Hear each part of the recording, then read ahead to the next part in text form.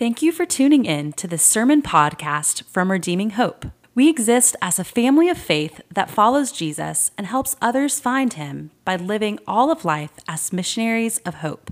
If you want more information about our church or would like to support our ministry, go to our website at redeeminghope.org. Please enjoy this sermon podcast. Greetings, everyone. I'm so grateful to be here with you today as we gather around the Word of God. We're continuing our series on the book of Ephesians in Him, experiencing the love of God and the work of Christ. And today we are in Ephesians chapter 1, verses 15 through 23. And the title of today's message is How to Pray for Others. You want to know how to pray for others, don't you? I want to know how to pray for others. And today we find ourselves in one of the prayers of Paul the Apostle. And there's another prayer that he publishes in Ephesians chapter 3 that we'll look at later on in the series, even though I will reference it today.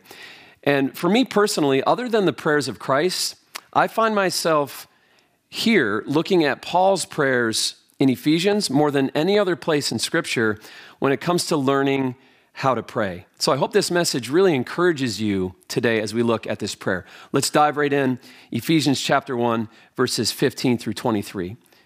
For this reason, because I have heard of your faith in the Lord Jesus and your love toward all the saints, do not cease to give thanks for you, remembering you in my prayers, that the God of our Lord Jesus Christ, the Father of glory, may give you the spirit of wisdom and of revelation in the knowledge of him, having the eyes of your heart enlightened, that you may know what is the hope to which he has called you, and what are the riches of his glorious inheritance in the saints, and what is the immeasurable greatness of his power toward us who believe, according to the working of his great might, that he worked in Christ when he raised him from the dead and seated him at his right hand in the heavenly places, far above all rule and authority and power and dominion and every name that is named, not only in this age, but also in the one to come. And he put all things under his feet and gave him as head over all things to the church, which is his body, the fullness of him who fills all in all. Let's just take a moment and pray as we've heard God's word.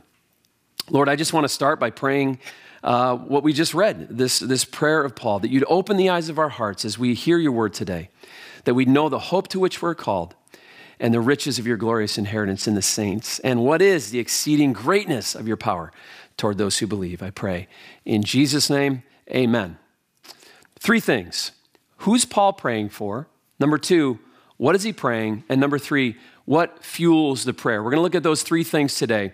Who he's praying for, what he's praying, and what fuels the prayer as we are encouraged by this text of Scripture. So who's he praying for? Well, verse 15, he says, for this reason, because I've heard of your faith in the Lord Jesus and your love toward all the saints. He's praying for the believers in Ephesus, these children of Christ in a sense, in his family of God that he has, that he himself led to Christ.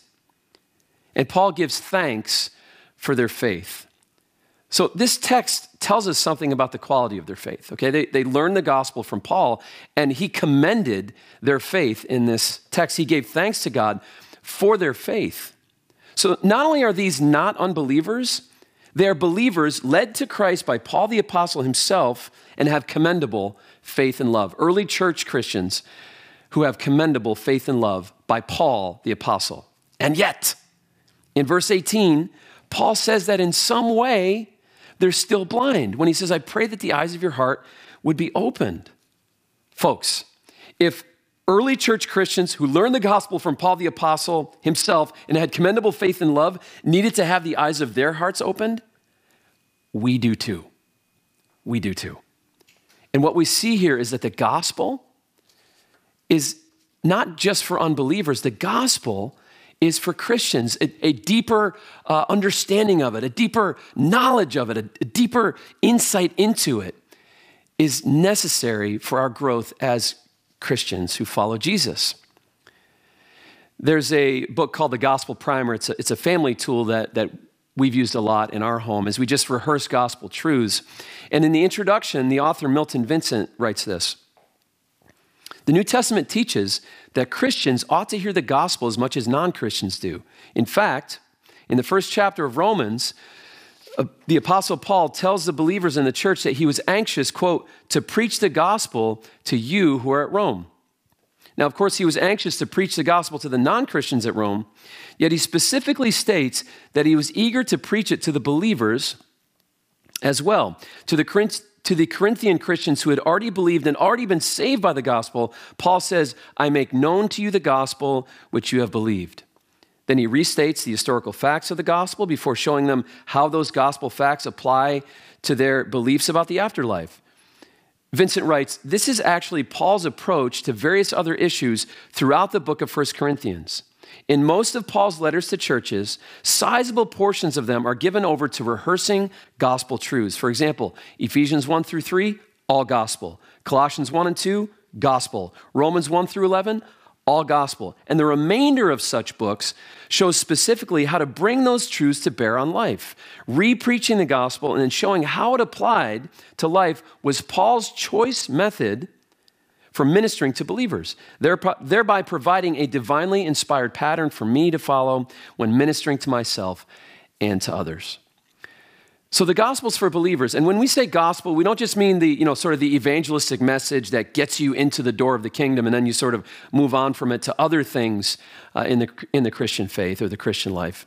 The gospel is the truths that Jesus and his apostles taught us that we should be thinking every single day and building our lives around that every single day. So the gospel is not just the door in, it's everything. It's our whole journey with God and how we walk with him.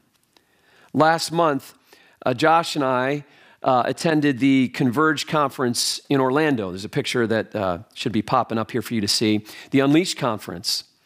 And the Converge conference is put on by Converge. It's a movement that we're part of as a church. And within the last year, I also attended the virtual Acts 29 conference, a movement that I've been part of for years. The church that I was lead pastor in Western New York was an Acts 29 church. And we rejoice to tell you that Converge and Acts 29 are growing all over the country and all over the world, even in the midst of the pandemic. Churches are being planted even throughout the pandemic. Churches were and are being planted. But these conferences we attended weren't just about practices and strategies. For days, we sat and listened to our brothers and sisters in Christ preach the gospel to one another. They constantly talked about Jesus and encouraged one another to go deeper into the Word of God and the love of God. And when I attended the Acts 29 virtual conference, I probably heard the word gospel or gospel-centered 100 times, whether it was Matt Chandler or Jen Wilkin in Texas, Rudy Rubio, a pastor in LA, Tori Mayo, a pastor in Miami, or Ray Ortland from right here in Nashville, or one of the many pastors that we heard from overseas who are planting churches in difficult places. One thing was obvious, that the most important thing in every ministry, every church, and in our movement is the gospel. It's like an engine. There are many parts of a car, but the engine is what makes it go. And we are thankful to be part of several movements, Converge and Acts 29, that understand the power of the gospel, the centrality of the gospel, the necessity of the gospel, and the idea that we need to be constantly preaching it to ourselves and one another and growing in it, that we don't move on from it. We only grow into a deeper understanding of it. Now, if you've attended Redeeming Hope for any length of time, you know that this is our habit.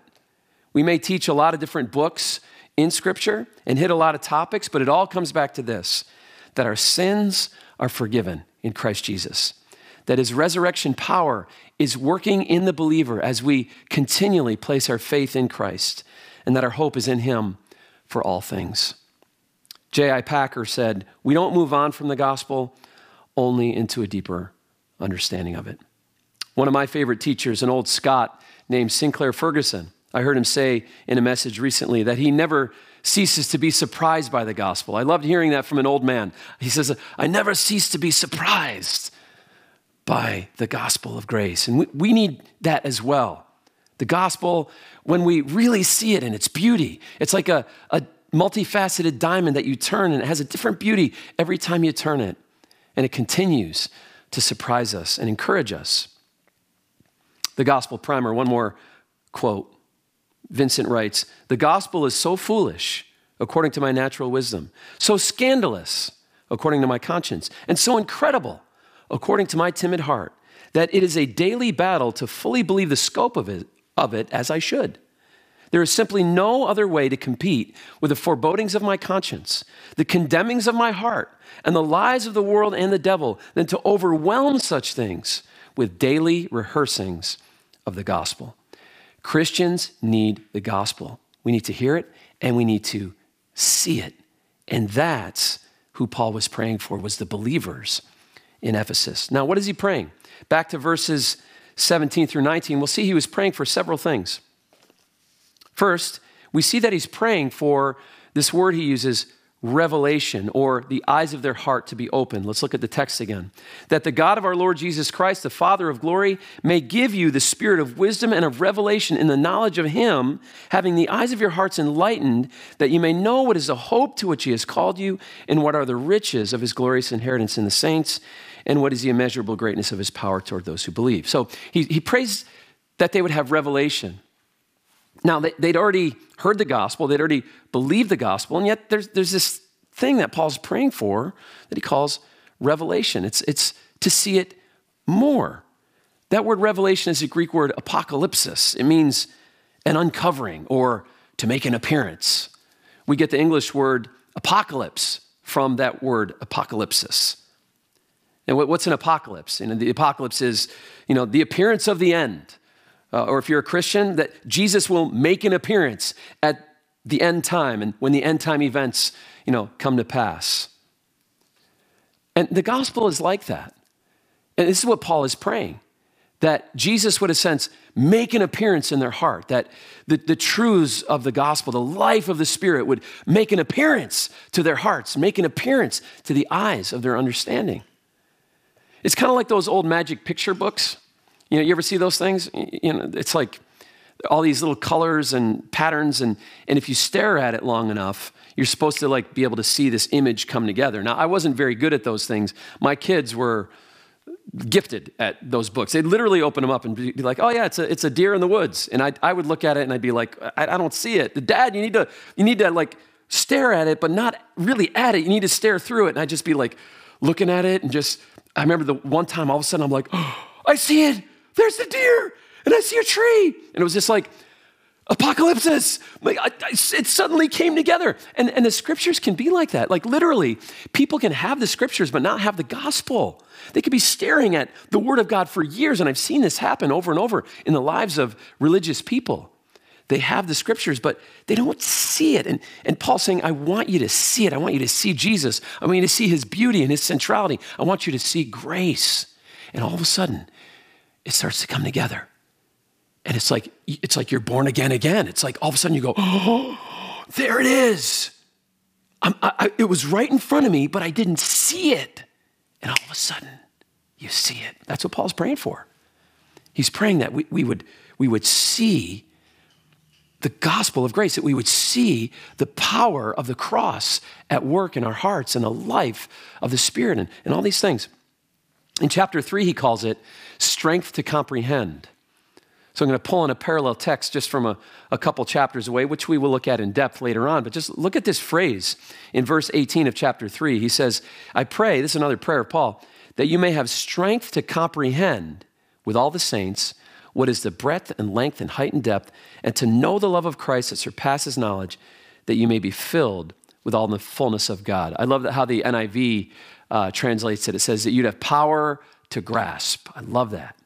He's praying that they'd have power to grasp, to see something, power to comprehend something. Folks, we need power from the Holy Spirit to comprehend the gospel, to comprehend grace, to comprehend the cross and what it means. It's power to have spiritual knowledge where? In your spirit, we'll call it your spiritual knower. It's in your heart. It's experiential knowledge over intellectual knowledge because they already knew, right? They already heard and knew the gospel. They knew that Jesus died on the cross for them and rose from the dead. And yet he's praying that they'd have power to comprehend. He's praying for this apocalypsis of the heart, that they'd see something they haven't seen. What's he praying? For a deeper knowledge, a different kind of knowledge, a knowledge to add to the knowledge they had, to know what they know, to feel what they know, to experience what they know. Man, that's something we need to be praying for one another. That's something we need to be praying for believers. Would you pray that for me? That I wouldn't just preach this gospel and have it in my head and have it in my mind, but I'd really experience it in my heart and know it. That's what I'm praying for you. And that's what we should be praying for one another. That's what we should be praying for our children. This power to comprehend. One writer says, the knowledge of God is of more practical use than the knowledge of economics, philosophy, mathematics, physics, mechanics, and any other body of knowledge. The knowledge of God is life-giving. That's John 17:3. The knowledge of God brings grace and peace and abundance. That's 2 Peter 1:2. Where the knowledge of God is, men, women, and children flourish. And you see this often with kids who grow up in church, don't you?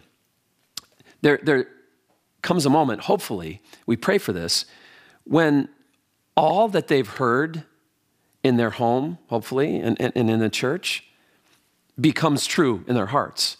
Where it's like that magic picture book. They can have it all in front of them, right? And you'll often hear this testimony from a young adult or somebody later on in years, and they'll say, I grew up in the church, but when I was 18, or I grew up in the church when I went off to college, and I was attending this, gathering, in the college group or in the church I was a part of, or I went through this crisis, and all of a sudden it became real to me. What are they saying? They had an apocalypsis. They had this opening of the eyes of their hearts where they began to know what they know. They began to experience that which they gave mental assent to. That's what Paul is praying.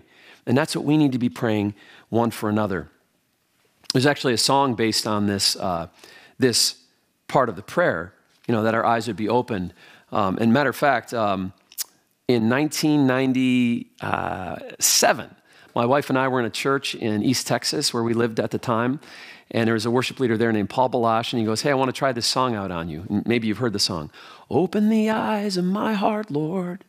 Open the eyes of my heart. I want to see you. I want to see you. And that song went all across the world.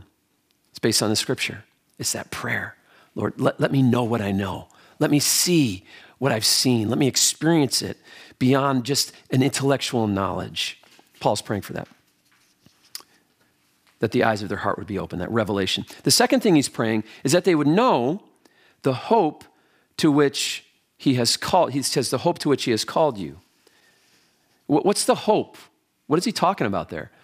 It's hope in something that hasn't fully arrived yet. I mean, otherwise we wouldn't need to hope. We'd have it. And so what is that? He is speaking of the hope of our coming salvation. Now, we have been saved, right? And we are being saved, and the Bible says, and we shall be saved. So we have to remember that salvation is now and not yet. There's this sense that we've laid hold of it, and we've yet to fully lay hold of it. And so Paul's saying that he's praying that they would know the hope to which God has called them, that they would truly experience the power of that hope, the life of that hope, the comfort and warmth of that hope. So while we have received Christ, we've received salvation, we also look forward with this biblical hope or this assurance. Now, last fall, actually it was earlier this year, I took my kids to see the Dolphins-Titans game in Nashville. But last fall, I ordered the tickets. And we got those tickets, this digital version of these tickets. And I brought my boys in. I said, boys, I want to show you something. Check it out. Right? And they looked at it, and Dolphins, Titans, right? And it was, this is you're going to the game. We had them in hand. They were in the wallet on my phone. We're going to the game. Their eyes turned wide. They were so excited and encouraged because they were assured that they would get in right when we got to the game. We wouldn't just go to the stadium and walk around and not be able to get in. We were going to get in because we had these tickets. Now, they weren't at the game yet, but their hope was secure because the tickets were in hand. And Paul's saying, I pray that you know the hope to which he has called you. There's an assurance that comes with our salvation. This hope, but not a hope where we might not get it, but it's a hope that comes with an assurance that we shall receive the salvation that he has promised. So we don't hope like the world does, as though the possibility remains that we might not get what we hope for. The tickets are in our hand. Like we read last week in verse 14 in Ephesians 1, this same text, he says, we were sealed with the promised Holy Spirit, who is the guarantee of our inheritance until we acquire possession of it to the praise of his glory. So we look forward, yet there is a sense of laying hold of possession of it now. And Paul described it this way in Galatians 2:20. He says, I've been crucified with Christ. So there's the doneness of it, right? There's the past tense sense of our salvation. I have been crucified with Christ. It is no longer I who live, but Christ who lives in me. So there's the nowness of it.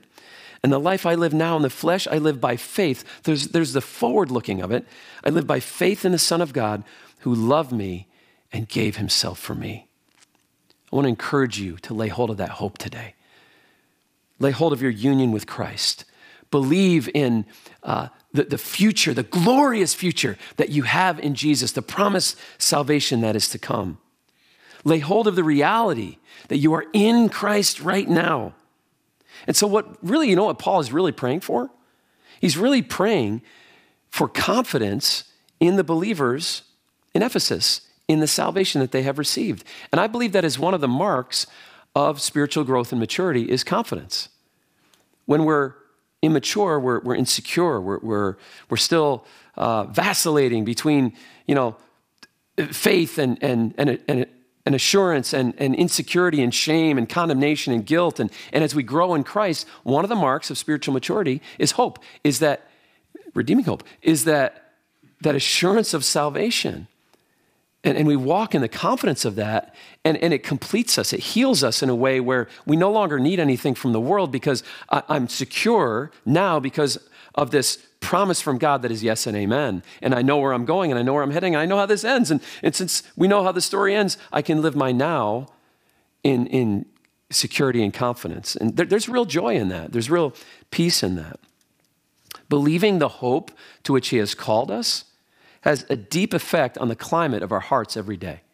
If we'll live in that hope, then we'll find that the world will no longer control the climate of our hearts. Our faith controls the climate of our hearts as we interact with the world. And that's a beautiful, powerful thing. And that's what we pray for you, and that we ought to be praying for one another as we imitate this prayer of Paul. So we pray for revelation, the opening of the eyes of the heart to the knowledge of the gospel, not only intellectually, but in the heart, experientially. We pray that we know the hope to which we are called, that assurance and confidence in our salvation. And then he says, and I pray that you know the riches of his glorious inheritance in the saints. And what this means is that we would know who we are in Christ. We would understand our identity in Christ. We've talked about this for the last few weeks as we've looked at chapter 1 and how many times Paul mentions in him, or that phrase in Christ. It's the hallmark phrase of the summary phrase of Paul's gospel, that we are saved by our position in Christ, not by our performance. And in that position, we have this amazing identity and inheritance. We have all these spiritual blessings in Christ if we would just lay hold of them. What do I mean by that? Well, listen to this story. Maybe it'll help you understand how sometimes we live below our identity and we don't partake of the inheritance that we have in Christ right now. I read about a young Irish woman who emigrated to the U.S. in the first decades of the 20th century. She had family in New York who told her she could find work there, so she saved up and scraped up money, and she purchased a transatlantic ticket on this ocean liner to go to America.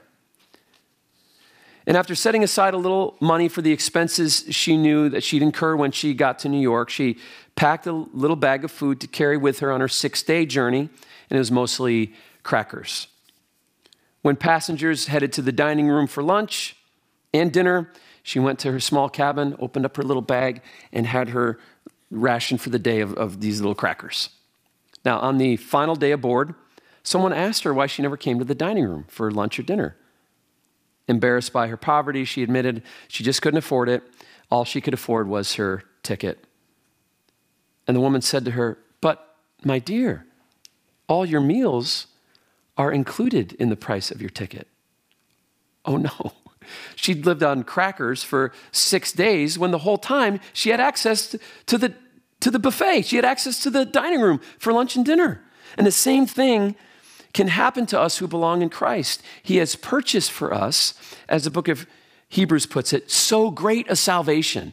And as Ephesians 1 puts it, he's given us every spiritual blessing in Christ, but we may not know what we have.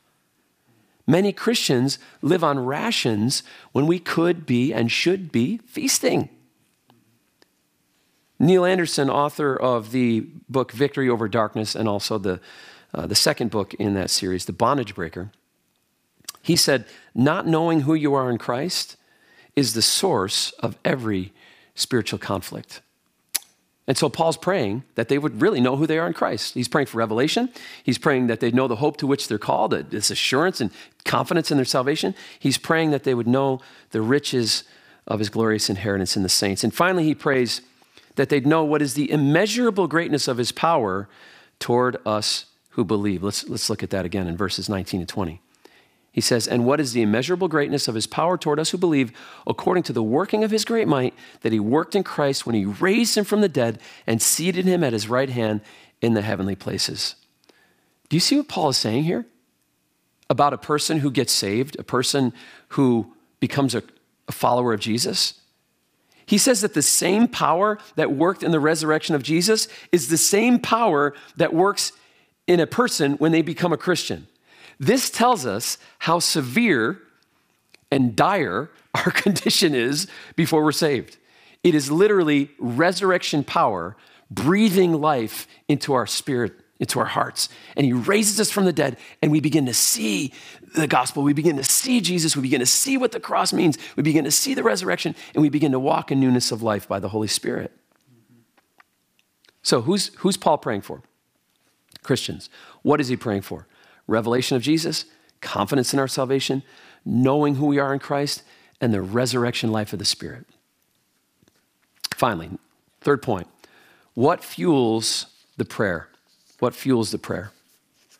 As we read verses 20 through 23, we'll have to conclude that what fuels Paul's prayer is awe of God. He is stunned by the supremacy of Christ, by the beauty and the glory of God in Christ Jesus. Matter of fact, verses 15 through 21 is actually a run-on sentence in the original text.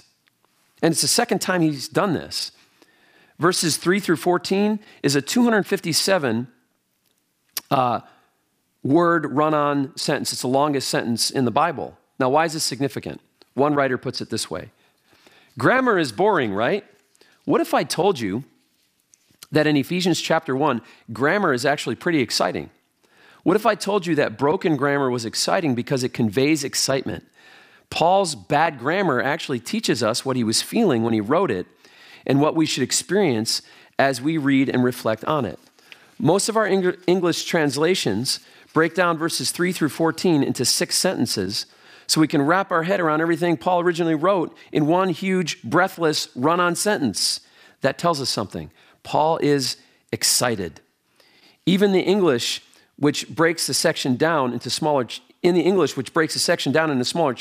there's still run-on sentences. Paul is tripping over his own tongue, trying to express the unparalleled glory of God's grace toward his people. I'll say it this way. Paul is like drunk with the life of the Spirit. He actually says in the book of Ephesians, don't be drunk with wine, but be filled with the Spirit. Be intoxicated with the Spirit. And in fact, he certainly is in this text. It's like he just suddenly breaks off into this worship, this awe of God as he's just describing the gospel. He just can't help himself. He says, verse 21, far above all rule and authority and power and dominion and every name that is named, not only in this age, but in the one to come. And he put all things under his feet and gave him his head over all things to the church, which is his body, the fullness of him who fills all in all. He's seen the pearl of great price. And he's stunned. He's like a treasure hunter gets obsessed. We've all seen movies where, some treasure hunter just gets obsessed with finding, this great hidden treasure, like the movie National Treasure or, one of those type of things. Paul's obsessed with this treasure, and he doesn't want his children to miss it. He wants them to see it too. He's taken in with the beauty of Christ. He says, far above all rule and authority and dominion. He's giving us the scope of Christ's rule. Not a little above all rule and dominion and authority. It's far above. It's far above every other kind of aboveness that can be named. The word is actually, in the original, is very abstract. It's almost like he's going way, like a little kid who's trying to describe, something awesome. Way above, far above. Tell your trials that today. Get in here, get into this text, get into this verse and look at your trials, your suffering, your pain, your confusion, your delayed answers to prayer, your financial struggles, the things that are happening in your life that are confusing, and look at them through this verse and go, far above all rule and authority.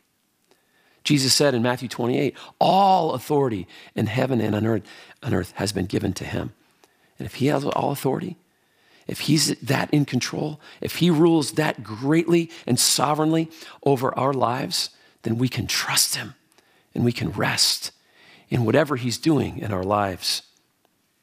And by the way, he says far, and he goes into this worshipful text as a prisoner of the Lord Jesus Christ. Let me remind you of that fact that we looked at and talked briefly about the first couple of weeks. He's in a prison cell and he's saying this.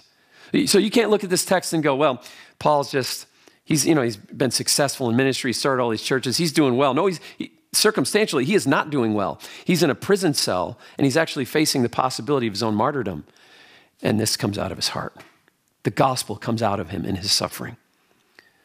Not only does our gospel work in the dark places, for those of us who follow Christ and have faith in Jesus, it actually comes out of us in dark places. It surfaces in those places. This is the same thing we see in Jesus on the cross. What came out of Jesus' mouth on the cross? He quoted scripture. Truth, gospel just oozes out of Jesus in his moment of suffering, just like it did with Paul. And may the gospel be that deep in all of us. So what fuels Paul's prayer? Beauty, the awe of God, his heart that's full of worship for Jesus Christ. How can we apply this message? Just some thoughts. We're going to break this down into our, 3 questions. What, how, who. So how do we respond? What's the answer to the what? We believe the gospel. We believe. We put our hope in Jesus. We believe in who you are in Christ and begin to live out of that identity in who you are in Christ and what you have in Christ. How? Well, we imitate Paul's prayers. So I want to encourage you with some things. I want to encourage you to pray these prayers, pray this prayer for Christians in your life, for your family, friends, other members of this family of believers here at Redeeming Hope. Pray this for other Christians. Pray this for the Christians suffering in the Ukraine. Pray this for Christians around the world, those that we support in Togo and other areas. Pray this for them. Lord, open the eyes of their understanding. Lord, let them know who they are in Christ. Lord, let them know the hope of their salvation. I want to encourage you as we imitate Paul's prayers to make this text our theme text for prayer as a church family. And I'm just asking you to join me. This is how I've been praying for my brothers and sisters here at Redeeming Hope from day one, Ephesians 1 and Ephesians 3.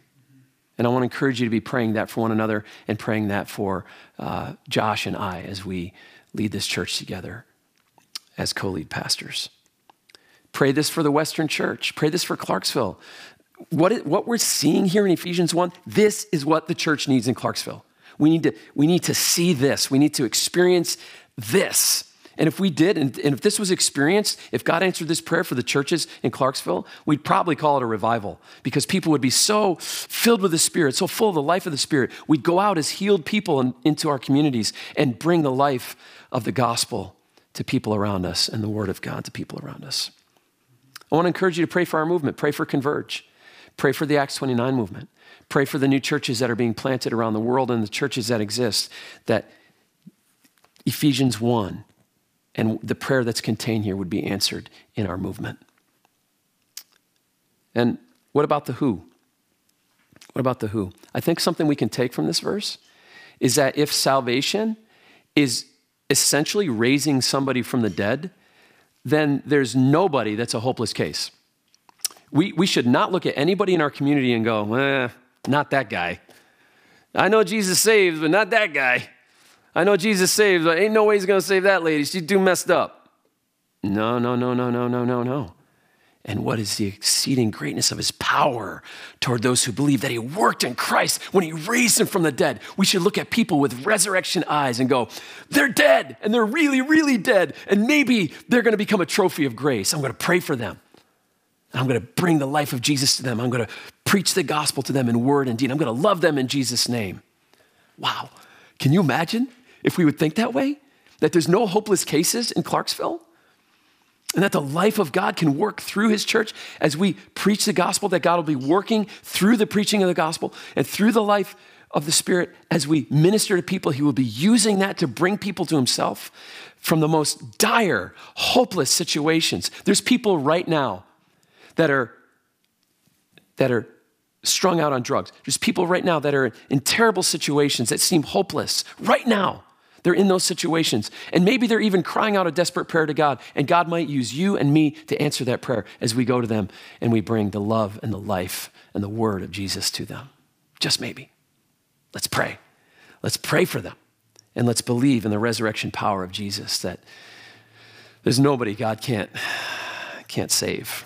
There's nobody God, and save to the uttermost. Thank you for listening. We gather every Sunday at the Clarksville area YMCA. For more information, please go to our website at redeeminghope.org.